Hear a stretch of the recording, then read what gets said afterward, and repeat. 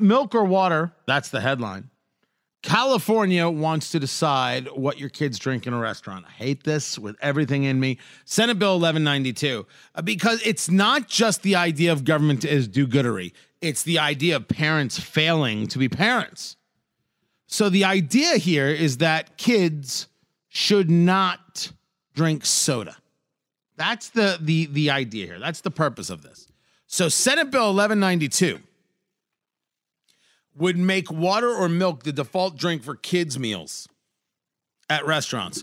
I want to know who at the California Dairy Association got this through. What kind of boondoggle is this? Water or milk? Why? Why is milk somehow okay? Milk's got sugar. Why is it okay that children drink cow juice? Why is it okay that the cows are abused like this? Why, I ask you?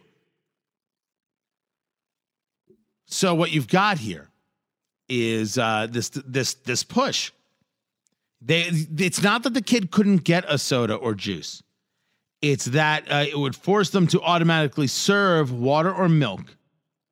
And then if they want something else, the parent would have to order it. Now, there's a woman by the name of Stephanie Wynn with the American Cancer Society who says cancer is fought in the halls of government, not just in the halls of a hospital.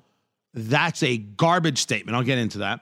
Some of these kids are drinking up to 3 sodas a day. This is setting them up for tremendous cancer risks down the road because now we know that 20% of all cancers are tied to being overweight.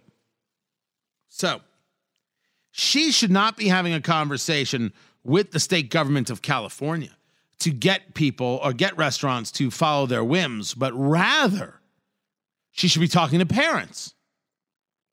Yes, there are parents out there who I think are out of their mind letting their kids drink soda all the time. Out of their mind.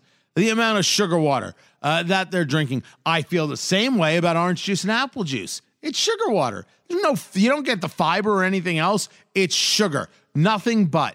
Oh, but it's all natural sugar. Stop it with your words in your face and your mouth and your whatnot.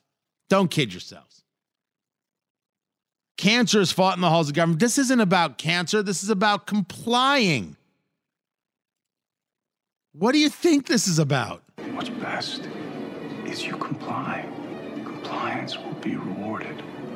Are you ready to comply? That's exactly what it's about. Parents need to be the ones who tell their kids no. Parents need to be the ones who parent. And if you say to me, well, they're not doing it, well, then they're not doing it. Where does government decide what is the healthy here? For today, it's going to be only milk and water. And tomorrow, it's going to be no French fries. And then the day after that, it's going to be no red meat. And then the day after that, and then the day after that, and then the day after that. Next thing you know, your kid is eating tofu. Oh, but by the way, not too much because there's some other problem. So now they're eating portion control tofu. I don't want to live in the world. Think about it. We're going from soda to tofu. Boy, that escalated quickly. I mean, that really got out of hand fast. I don't want to live in that world. And you might say to me, wow, Tony, you just created a straw man argument. I ask you, when we're talking about government, did I really?